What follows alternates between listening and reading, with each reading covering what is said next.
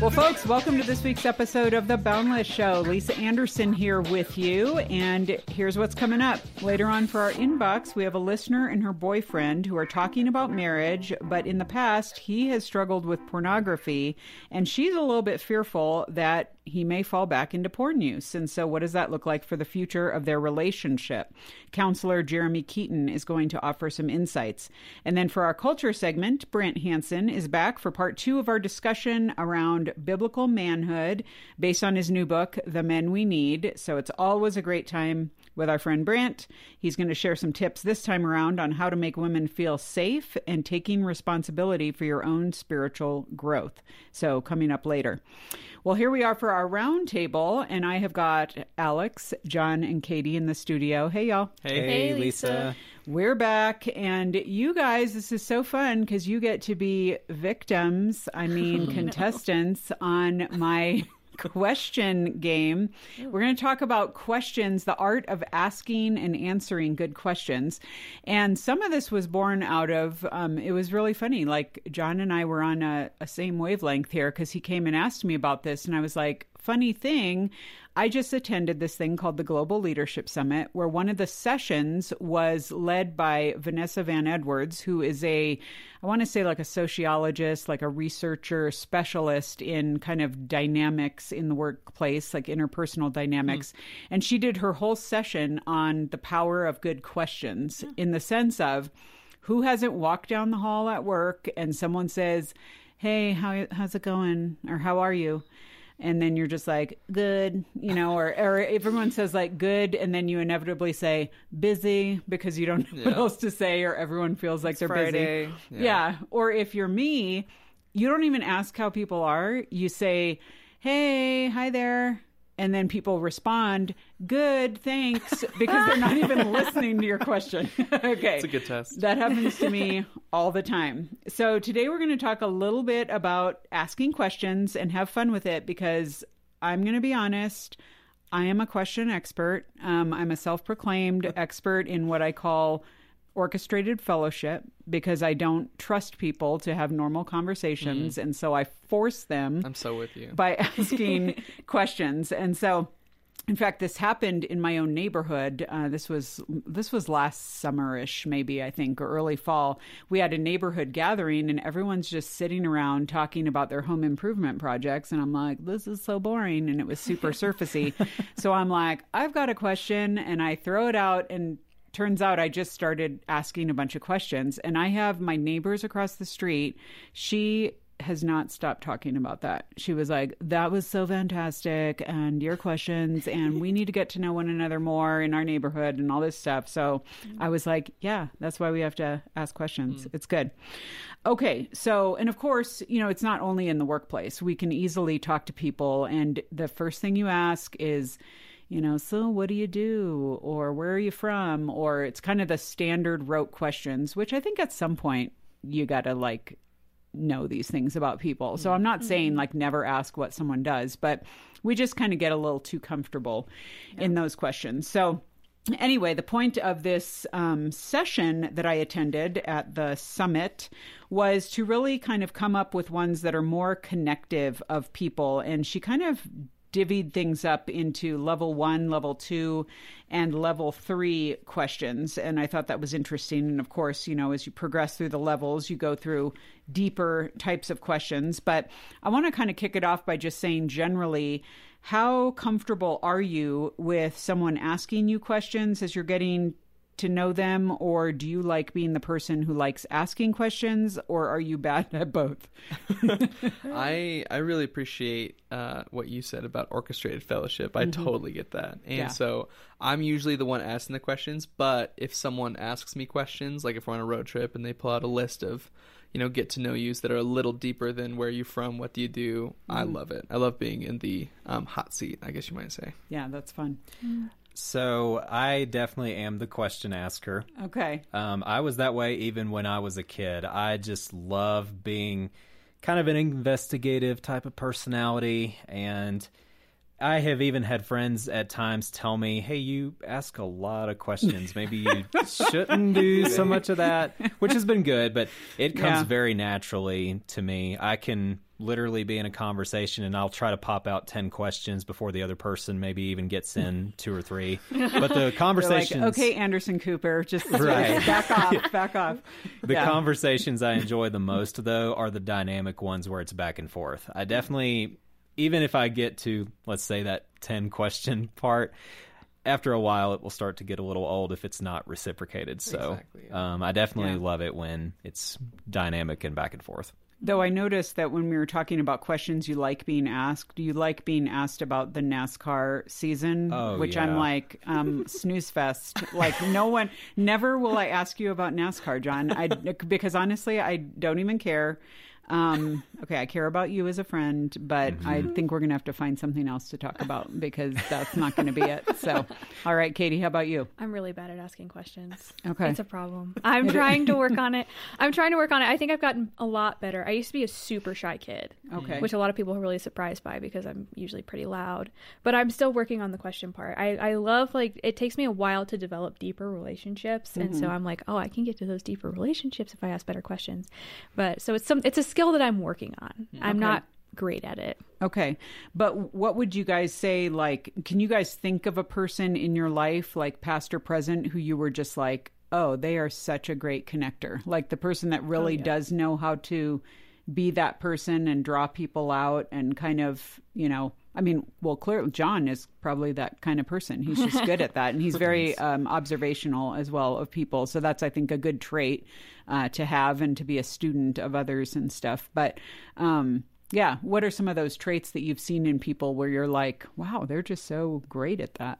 I think curiosity is the biggest one, is a genuine, like, instead of just trying to manage the social interaction, which is what I fall into a lot, how can I ask these questions? How can I manage this interaction so it ends cleanly? Like, that's more of my objective, as opposed to the people that I really admire that have genuine curiosity for the people around them, that are willing to maybe even stick around in a social situation longer than it might be socially comfortable, just because they love people and they want to know, like, what makes this person tick. Yeah. My friend Meg does this really well. She and I were really good buddies in college, and we have stayed in touch since then. But she's really good about asking questions that are very affirming.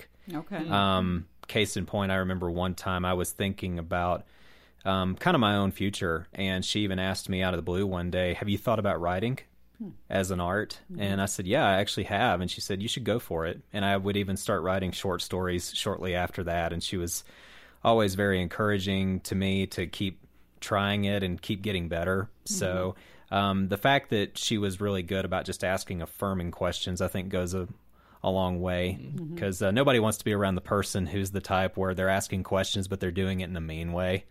Or it's very obvious that, oh, why do you like that football team? They're the worst team ever. Those types of questions I think can get old after a while because it's obvious the person's trying to undercut you.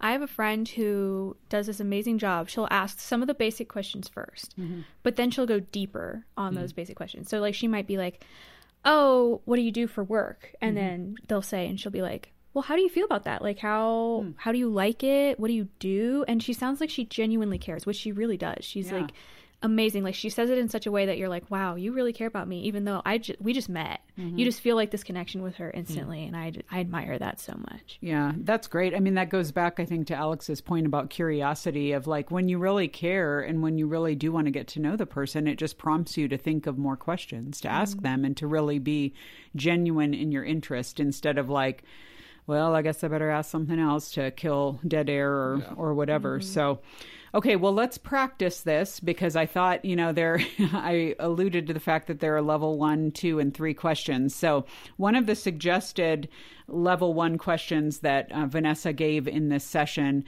basically goes like this. And I think it's so great because, again, one of those first things that you could be asked is just like, oh, how's your day going? Or what's up today? Or whatever. And that's so like broad, and super vague. And you often don't know what to do with it. You're just like, what have I done? I answered some emails. What can I talk about? But her question, which kind of turns it a little bit and gets a little bit more specific, is what has been the highlight of your day so far?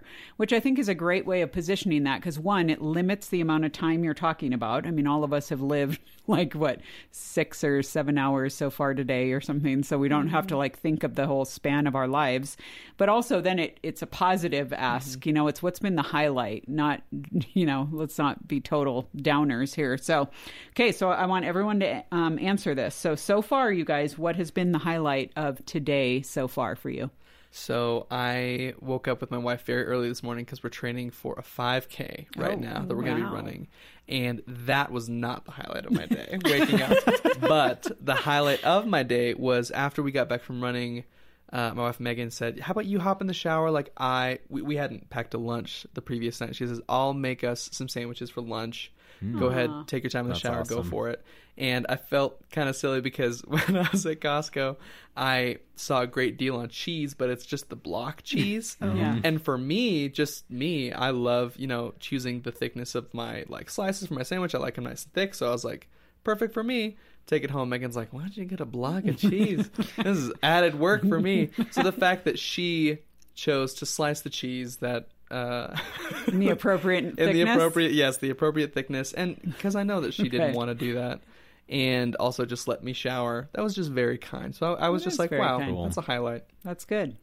This round table right here. Well, obviously. I mean, this is absolutely. Present company excluded. Yeah.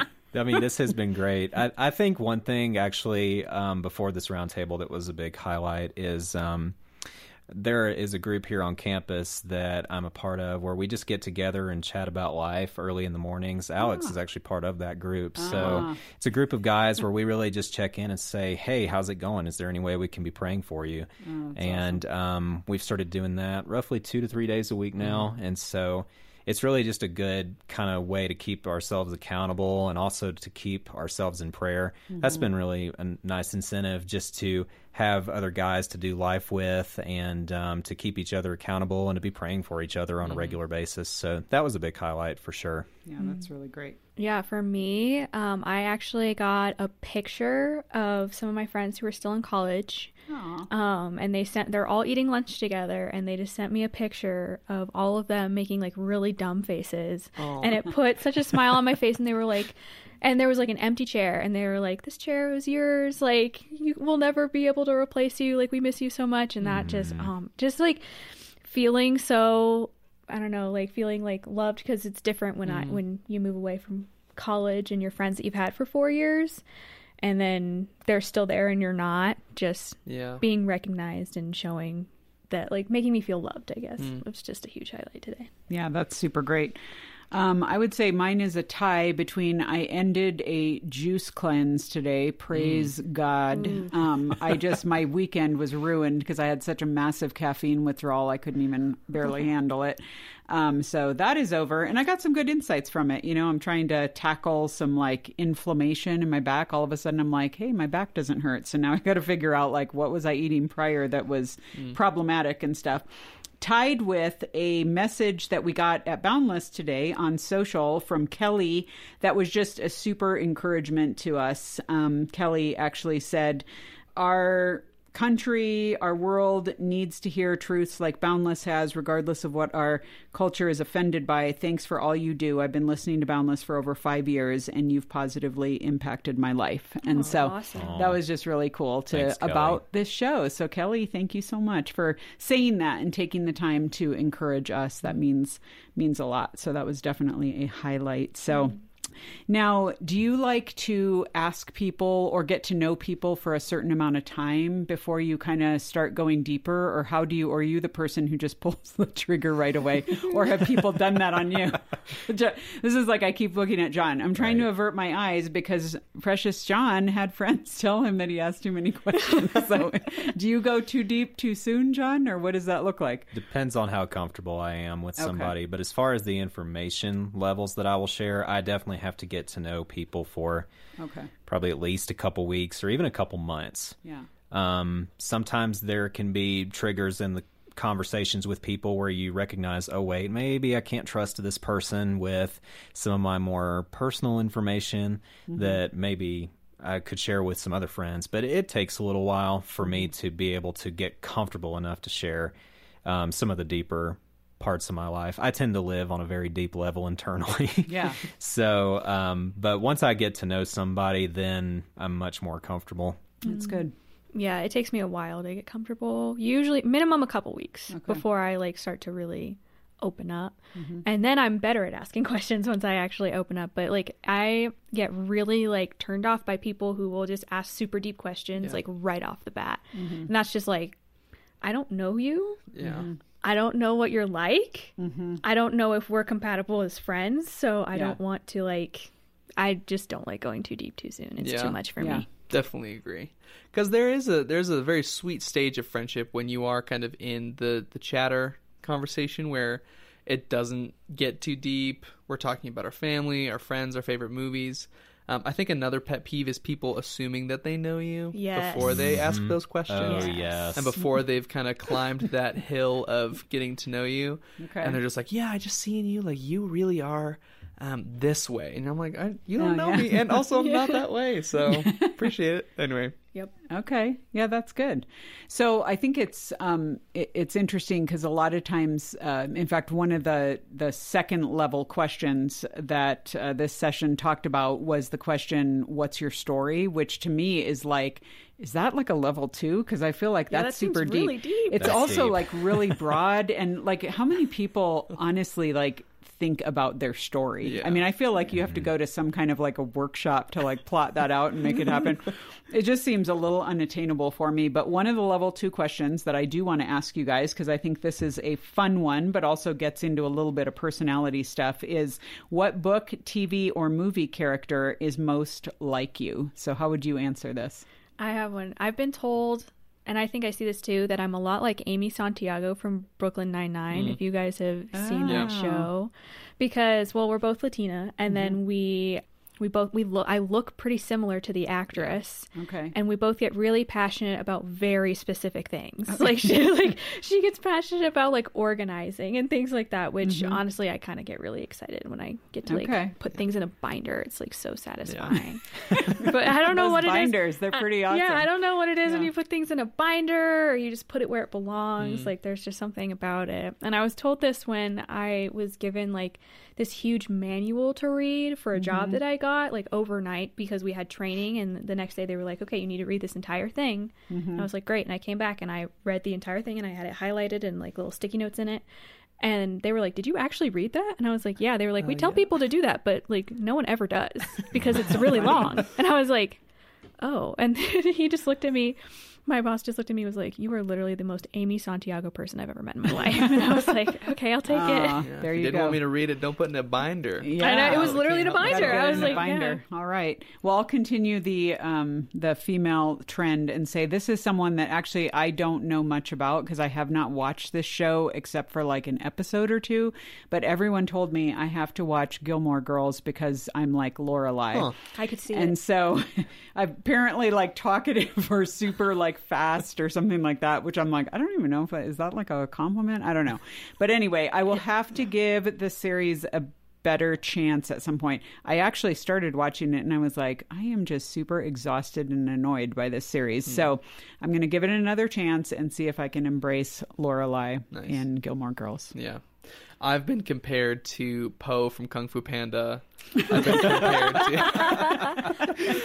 I've been compared to the cheetah from Zootopia. These big, like, silly characters. Mostly. Wait a minute, is Poe the panda? Po is the panda. So are you sure. being Jack compared to Black. Jack Oh my Black or gosh. to Poe? Po, not Okay. Jack Black. Po Okay. from, which is weird. Like, and that happened like 3 times in real life, and I was like, separate "There's goodness. something here." That's so And great. putting aside that their, primary character attribute is that they're fat. They're also silly and goofy and funny, and I try to take as much, compliments from those as possible. I personally would not say that I'm like that. I would say a character that comes to mind is Wally. He just wants love. He's just doing his job. He wants to hold someone's hand. Super cute. He likes adventure. And also, he's less fat than Po and the cheetah, so You know what? I'm going to say that. Poe has martial arts skills, That's right. and you're running a 5K. Come so on. come There you on. go. You're right. All right.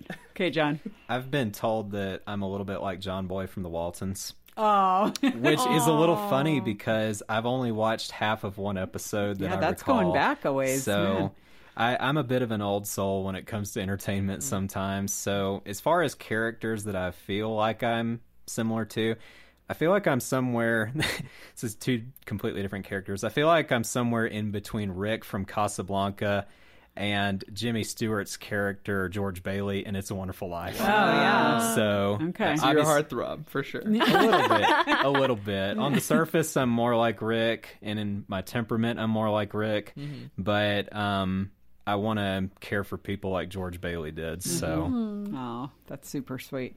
All right, well, let's jump really quick to our level 3 question because I do want to hit it before we finish. And this one, again, is a good one because it kind of turns another very common question, which, you know, is kind of just about likes, dislikes. People talk about this, like personality stuff. But this asks specifically, how do you feel most misunderstood? And I feel like this can get to a very deep, like feelings driven, like perception kind of level in stuff, which is a good way of asking this question. So how would you guys answer it? I think that I am very extroverted, of course. But I think I am misunderstood in that people think that I'm only extroverted and like, oh yeah, we can just throw as much social interaction as we can at this guy and he's fine.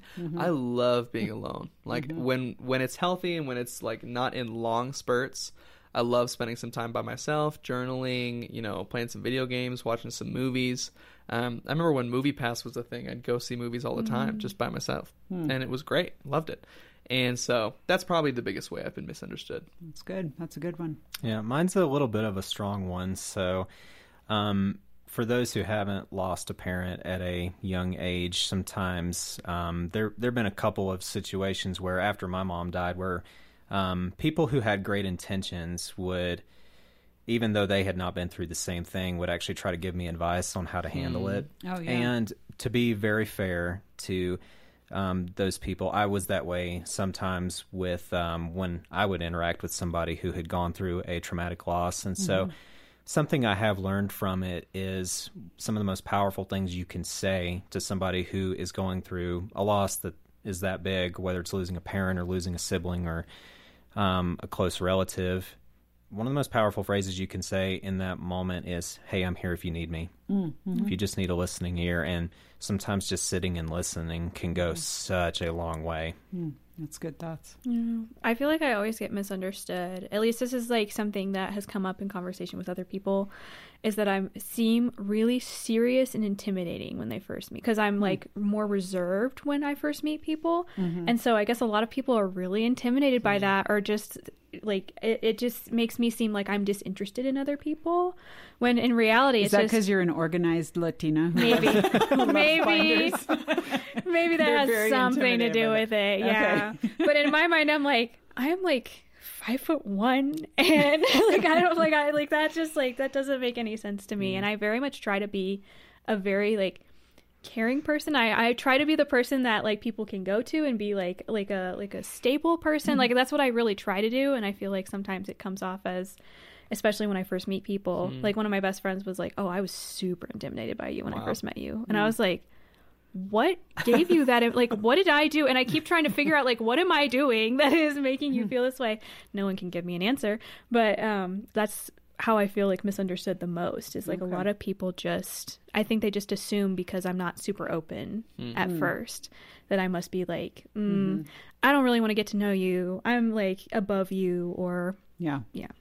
Well, also, as I just saw, it was yesterday or the day before, according to the philosopher Pitbull, I saw a video interview with him, and he described women in general as the most powerful force in the world. Well, so I'm just saying, I think probably you need to embrace it, Katie. Okay. And just be okay with it. So, okay, I feel like my response to this would be kind of along the lines of what Alex said. I'm a super rational person. I'm very logical. I'm a high T on the Myers-Briggs. Like, so I can just be like, yeah, okay. Like very cut and dry, very bottom line. And I think people assume that as a result, I do not have feelings, or that I don't live at all in feelings or anything, or that I can just be the good soldier and be the one who picks up, you know, in anything. And so, so sometimes that's a challenge for me, and I can feel kind of definitely misunderstood and kind of wounded in that, or feeling like I'm having to be something that I'm not really. So, well, you guys, the moral of this story is we have to be relational and ask great questions of people, be intentional in our question asking and answering, even if someone asks us something kind of lame because they haven't been through this round table. Yeah.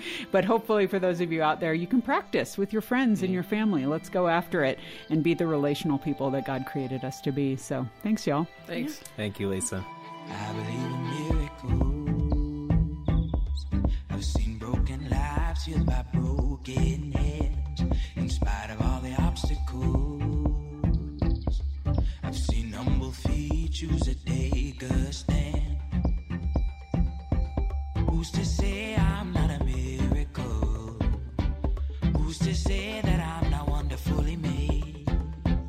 Who's to say this mess ain't fixable? Who's to say my God can never make a change? Give me a love like the Father, fire from the Spirit, to be the difference that I'm called to be. Open my eyes to the needy, my heart to the hurting, to be the body, be the hands and feet of the Well, folks, we are here for this week's culture segment, and we are actually back to continue last week's conversation with our friend Brant Hansen. Hey, Brant. Last week's award-winning conversation. Exactly. Did we win any awards? Exactly. I feel like we did. It's just been a week. We haven't heard. They're still coming in. Okay, It's yeah, still right. We're still getting notified. Yeah. Exactly. Notified about that. Remember when you came out here for Pursuit? That was so fun. And Yeah. I was cracking up because you tell the story in the book about like when you're asked to MC things, which I totally asked you to do, like when we did our 5K. And I'm like, Brant, if you can just get up on this stage and just be like, hi. And you were like, when you are given a mic and it's like, how's everyone doing tonight? I can't do it. They have me do these concerts and it's like, you guys ready to rock and roll tonight? Yeah. That's what you're supposed to do. I can't do that. For people that I know you don't even have their music on your playlist. So No, it's and so just But I hypocritical also of have you. a microphone. Why would I yell? A microphone should help you not yell. Yeah. I mean, if I didn't have a mic, I would. I'd be like, you guys okay tonight? But I Yeah. do. So I'm like, you guys all right this evening? Yeah. Please welcome Skillet. I am Brant, always yelling. And I have Are a you? housemate. Yeah. And she's just precious and she's an introvert. And she will tell me, hey, radio voice, you can keep it down. You're just talking to me. I'm just always at one volume. And I attribute it to podcasting. And yeah. Like back in the day on the radio, you talk like this. Hey, we got our hits coming up. And Yeah. You talk like that at home. No, Your I'm wife not will that be bad. like, I'm just like super loud Yeah. all the time. And but to my credit, I'm going to say it's also because I hang out with a lot of oldsters who can't hear. There you go. So I feel like it's a combination of that because I love oldsters are my jam and they're my friends. And so I'm always shouting at makes them sense. and I'm always shouting on this show. So that's kind of how it goes down around here. All right. We are going to jump right in because we're talking about The Men We Need. Which is Brant's new book. And this is not just for men, but guys, if you are listening and you haven't gotten a copy of this book, just do it, okay? I'm going to tell you about it again at the end of this show. But this is a great thing for you to get inspired with hopefully some of your buddies to be like, we can do this differently. Okay, it's not helpful to talk about one of your books without bringing Jesus into the picture because you brought Jesus into the book. And I want you to specifically talk about, you said there are 3 lessons from Jesus and how he treated women. And in fact, we're going to kind of walk through them right here. I called it the Jesus Masterclass. Yeah. I mean, that is exactly what it is. Yeah. And so let's talk about, because I think this is so helpful to men and encouraging to women. So give us, let's just talk through these 3 things really quick and what that looks like as far as calling men to live differently in respect to, because so many men are like, okay, the man we need, I hope he's going to tell me how to find a date and how to find a great girl and how to be that guy that every girl wants. So there's a subcurrent in here. You kind of will. Yeah. Again, I'm not saying to do this for that reason, but this is what women are looking for. Yeah. And honestly, everybody's looking for out of men. Right. So you will become more attractive if you exude this kind of keeper of the garden approach in life. But Jesus, what I find with him is he does things in his own culture that are shocking. Yeah. Like I've traveled enough where I've been in rooms where we're not allowed to see women, even the women of the house. So they will slide the food underneath a curtain. I've been in several countries like this. The guys get to sit in the living room and they'll slide all this food, a huge feast, but we're all sit on the floor. I don't even see the women at all. Sometimes they'll hand it to the child. The child can come in, a little boy will come in with the food or whatever. But that space is for the guys. Yep. So imagine Jesus with Mary and Martha. Yep. And he's teaching, or what, like, and Mary, I'm going to sit in here with the guys. You're not supposed to do that. And Jesus welcomes it, like, good choice. Yep. That's not normal. Like, if you're not ensconced in these cultures or traditional settings, you don't necessarily know. Or the first missionary that Jesus ever sent out is a woman. And she's a woman with a sketchy past, and she has no formal seminary training beyond a few minutes at a well with him. Yeah. And that's who he chooses to be the first person to, like, go into a village and share that she's met maybe the Messiah. Yeah. It's her. The first people to declare his resurrection are women, legally not even viable. Yeah. Like, he's upsetting this all the time. And one of my favorite stories about how he elevates women and treats them. The dude Jairus, I think his name is, he's a huge superstar religious head guy of the synagogue. He's a big time celebrity. He's the guy. And his daughter is sick and he wants Jesus to tend to her, and it's an emergency. And he stops because he's in this crowd, and a woman who shouldn't have even been there touches him, who's bleeding. She's unclean. She's not even supposed to be there. She's no one. And she's a woman. And he honors her and stops, while Jairus and his retinue have to wait. They're probably like, what in the world? In fact, the girl dies. Yeah. Like, thanks a lot. You had to talk to her. But Jesus is very deliberate about this stuff. Yeah. Like, he elevates this woman, honors her. I think he calls her daughter or sister or something. I can't remember. But, like, no one does that. Right. She is a no one. He's a superstar. He chooses her. Yeah.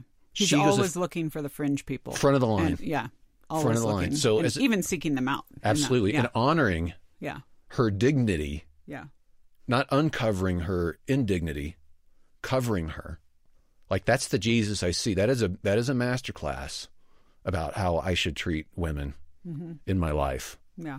Advancing them. I want them to flourish and bloom. Yeah. And I love that. And I often say this to both men and women in the context of dating too, of like where kindness will get you. I mean, so many people think, and I'm not saying that like maybe having a little bit of game or whatever, being confident and stuff isn't going to help you, and, you know, get some great, you know, objective eyes on how you present yourself and all of that and whatever, and get some good feedback on that. But the value of kindness. So what you're saying, Brant, is this isn't like you're going to be kind to the hot girls or the popular girls or the whatever. This is like everyone picks up on kindness. Everyone picks up on the fact that you are making them feel valued. It's the deepest kind of kindness. Yeah. Because when we hear kindness, we're prone, or gentleness, stuff like that, we're prone to go, oh, okay. No. This is a deep, a very solid kindness. So, like, the way I practice this with my wife, for instance, we've been married 32 years. I honestly am more polite with her than I am with other people inside the house. Because usually we invert that. We're polite to strangers. They come to the door and it's like, oh, hi, how are you? And then back inside the house, we're rough. Like, you should invert that. The people that you're working with, the people that you're in closest contact with, those are the people you should be super kind with. And it shows a strength of character, too, that is only going to come because you understand what your role is in the world. Again, as a person who's going to bring security to people. So true. So that was kind of basically what you're saying is Jesus respects women. He also actively listens to women, and you use the Samaritan woman as an example there. But he also defends women, and I think that's something that, you know, in our culture, it's so just everyone for themselves. It's very, whether it's in the workplace, whether it's within a church structure of, you know, let's all, you know, find out who's most important here and elevate them and whatnot. You're saying that, you know, really you use the example of the Pharisees ready to stone the woman caught in the act of adultery. And Jesus reminds them, first of all, that they need God's grace too. but then he actually covers her shame. He challenges her, go and sin no more. It's not just like, hey, whatever you do is totally cool.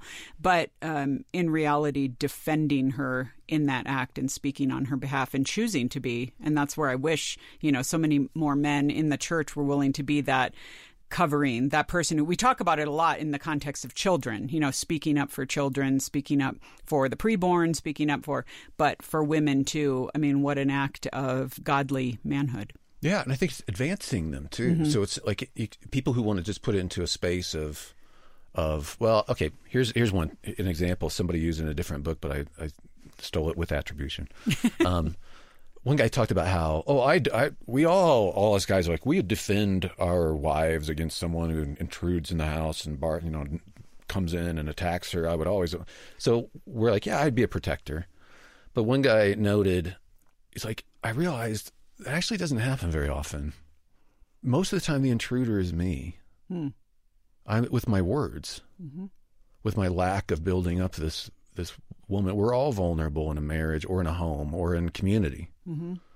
But I'm actually the intruder by not being the blessing to her that I should be, or cutting her down, or making her feel not saying things enough so that she feels insecure. Like, this is not a guilt trip. It sounds like it, but it's not. It's an opportunity to change starting today. Yep. And I respect. They just asked me, like, well, what would you say to a 70-year-old guy who hasn't lived this way, and now he's 70 and like full of regret? I'm like, I would tell him how much I respect him, because somebody who's 70 years old and decides to reverse course and humble himself is like one of the most beautiful things I can imagine.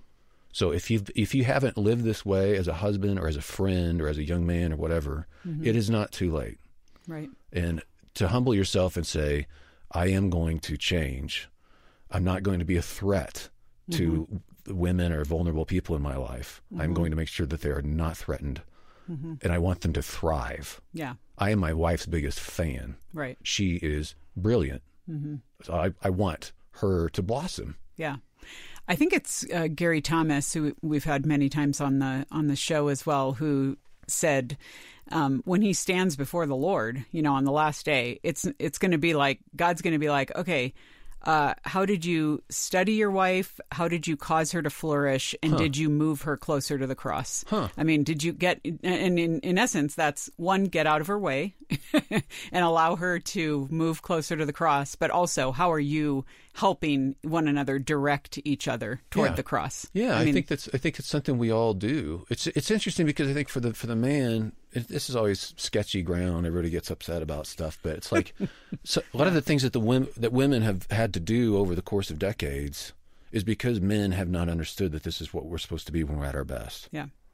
There's been this very strange, toxic environment because we guys have had no clue. And this is something, if somebody who's even a feminist would read The Men We Need, they would have to walk off and say, our culture would be a lot better if this caught on. Yeah. There would have been no need for a Me Too movement. Yeah. Like, we're not a threat to women. Right. We're their protectors of this space so that they can thrive. Like, that sounds like a pretty good deal. So, yeah, all that to say, I think there's a lot to that. I'm repeating myself now. Well, saying that, and here's where I want to, cover a couple other points that you make here. And actually, you mentioning the 70-year-old dude made me think of this. You actually quote Lincoln in the book as saying, every man over 40 is responsible for his face. Yeah. Which I think is great, because what you're saying in that is one of your decisions that men have to make, and that is choose today who you will become tomorrow. And there are a lot of components to that. I want to talk about the component of not being afraid of commitment and being the person who's going to stand up and say, you even had the story of a guy calling into your show, basically, struggling to commit to his girlfriend and their son. And he was just kind of like, well, because, so many guys are just told, what's the point? We're both earners, right. We're both whatever. Why are we doing this? And you kind of gave him a challenge. Yeah, he was calling in like, so you're living together. It's like, well, we have a 2-year-old together, and like, I was curious, why aren't you married? Just curious. Well, financial stuff. I'm like, I don't think it's more expensive to be married. And you're already living the same. Like, what's more expensive? I don't understand. Well, I just need to. I don't. She knows that I'm going to be with her always. Well, why wouldn't you stand in front of people and say that? Mm-hmm. Like, a woman generally wants a man who's going to say, "I will love you forever, nobody else." Yeah. Why can't you say that? And if you can't, what are you doing? Yeah. And I honestly was trying not to come across like moralistic. I just genuinely curious. And I just never thought about it. So he called me back like a couple weeks later. They got married. Yeah. And like, well, cool. Why not? Yeah. Why? Like, yeah. What is happening there where you can't make the commitment? I think we're in such a consumeristic culture that we want to be free agents all the time. Mm-hmm. But the problem with being a free agent, whether it's binding yourself to a church community, mm-hmm. binding yourself to marriage, binding yourself to a cause, mm-hmm. if you don't, you will have no poetry in life. Mm-hmm. If you stay a free agent, you will have no poetry. Over the course of your life, you will wind up a lonely old person. Yeah. So Lincoln, whether he said it, there's different attributions for that, but it's like you own who you're becoming with your own decisions. Mm-hmm. And when you're 22, you can think it's not that big of a deal, mm-hmm. but the trajectory is that you become more and more that. Yeah. And by the time you're 70, 80, you become a caricature, either great caricature of peace and almost sainthood, like an older person that's patient and listens, mm-hmm. or that angry old person that hits you with the grocery cart. Yeah. Like there's almost no in between. It's like these people become a caricature of that trajectory that you set off on when you were young. Yeah. Well, and I think what you said about consumerism is so important because it's almost like making a commitment in anything, big or small, is going to set you up as a leader because so few people are doing it. Absolutely. And I'm talking, a very small example, and I talk about this as an illustration on the show a lot, is like, you know what? Be the first person to respond to that party invite. Everyone sits around and waits like, well, who else is going? And I don't know, is there anything else better coming up? Or maybe I'm just going to want to, hang out or do whatever. And it's like, no, be the person, or, better than, or better example of even parties or whatever is be the first person to volunteer for that thing at church or to be part of that work crew or to be the person that's like, you know what? I'm going to get up at 7 on a Saturday and go help this widow move because I heard that that's a need in my church. And you know what? How about if I get like 6 other guys who are friends of mine to do something different this Saturday and join me? There's a risk, as you know, the risk of embarrassment or just failure. Mm-hmm. Here's the thing that I was trying to tell guys too. We immediately lean into stuff that we're good at. Mm-hmm. So if you're good mechanically, you're good athletically, you're good at lifting weights or whatever, that becomes our thing. Mm-hmm. It's a comfortable space. Mm-hmm. Relationships are almost never a comfortable space for guys. Yep. Certainly not for me. So it's very difficult to throw yourself into that. Mm-hmm. But that takes a bravery. I'm telling guys, like, you underrate the bravery of being able to get to know your neighbor. Mm-hmm. It's easier for me. I've traveled all over the world. It's easier for me to travel somewhere else on the other side of the world than it is to walk across the street. Mm-hmm. I'm not exaggerating. Yeah. Because you're running this risk of relationship looking stupid or things going south. Yeah. It's scary. Right. But the bravery, I just have a lot of respect for the guys that will do it anyway, even though if they're not smooth, mm-hmm. even if there's nothing to gain other than trying to be a blessing to people, like much respect, because that takes a bravery that's way underrated. Yeah, no, it's so good. And it's not like, people are like, well, Brant, that's easy for you because you've written all these books and whatever. Like, okay, what if you're going to go to a neighbor? Yeah, what kind of like backstory do you have to tell them? You can't lead with, all your amazingness. You can't. You're going to have to. No, they're going to make some snap judgments, man. I ask questions and I have to run the risk of them. They don't like me or they think I'm a weirdo or whatever. But that's life. But it's got to take some risks. Oh, you absolutely do. Okay, so I want to, and I'm thumbing through my manuscript here because this is actually a little portion I want to read too, which I think is great. I want to land in our last couple minutes we have here in circling back to what you reiterate towards the end of the book. What does it look like to actually act. And we kind of opened our conversation last week with this. I want to finish with it. And you basically talk, and this is under a section where you say take responsibility for your own spiritual life, and guys not taking initiative with that. And there's all kinds of components to that of just straight up, finding out how to study God's word, figure out what it means. What does it look like to join a church? What does it look like to take initiative in these areas? But then you also talk through, and I think this is so great.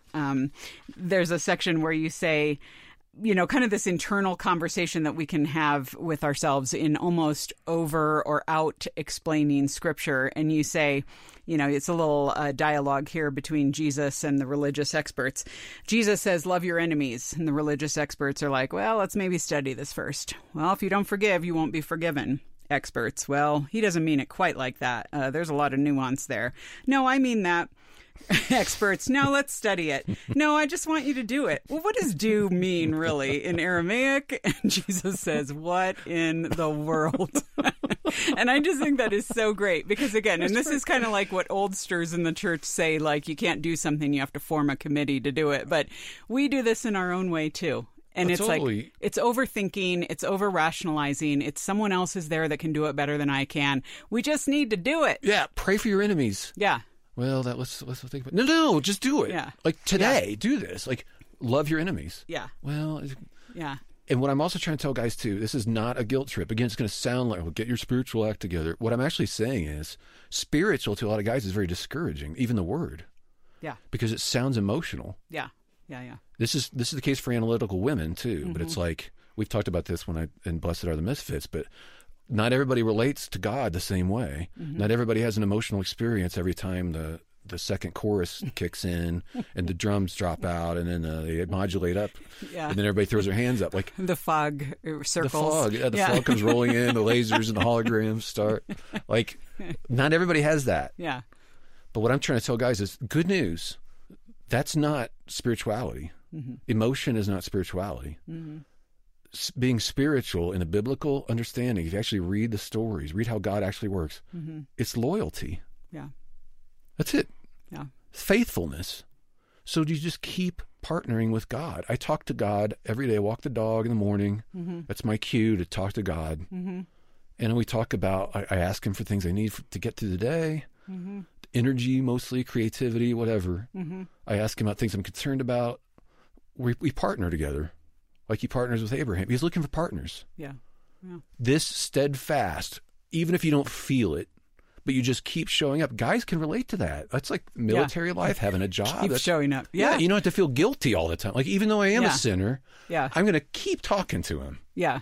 It's, I mean, again, as you're saying that, I'm saying it's taking God at his word and doing what he says. Yeah. I mean, it's like, and knowing that you can trust him to have you, talk to him. Like, we get so ashamed of ourselves too that we just kind of drop out. But it's like, no, just do it anyway. Yeah. And we know what duty looks like. We know what loyalty. But guys, for that flips a lot of switches for guys. That otherwise, we're thinking I must be some loser because I don't feel anything, or do I have to have a meme-worthy moment here where I'm on a beach, to have a spiritual moment? I got to be silhouetted against the sky again. Right. Like, most of our lives, we're not silhouetted against anything. Yeah. It's me. Yeah. So, well, and really what you're saying is it is understanding and listening to the Holy Spirit, which, again, I don't want to make sound like some kind of weird voodoo. It is literally just taking marching orders. When the Spirit tells you to talk to someone, talk to them. When the Spirit tells you to get up on a Saturday and help that widow move, just do it. Don't worry about what your friends are doing or what you're going to be doing the next day. Or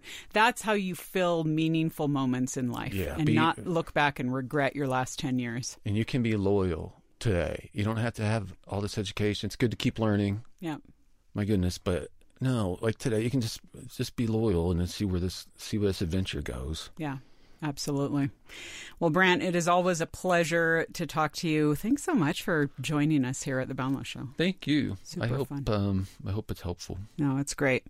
Well, folks, again, as I said last week, we have got copies of Brant's book. It is titled The Men We Need, and we want you to get a copy. You do that by going to boundless.org. This week, you can hop over and do a search on 763. That's this week's episode. And you'll see the book cover there. Just click on it. You give a gift to Boundless for whatever you would like to give, and we're going to send Brant's book to you as our thank you. So you can get that done and get reading this very, very soon. So, Brant, thanks again. Thank you. Show me the wonders of your unrelenting love. I wanna know you more. Open my eyes to see how much you gave for me. Give me new vision, Lord. You are glory.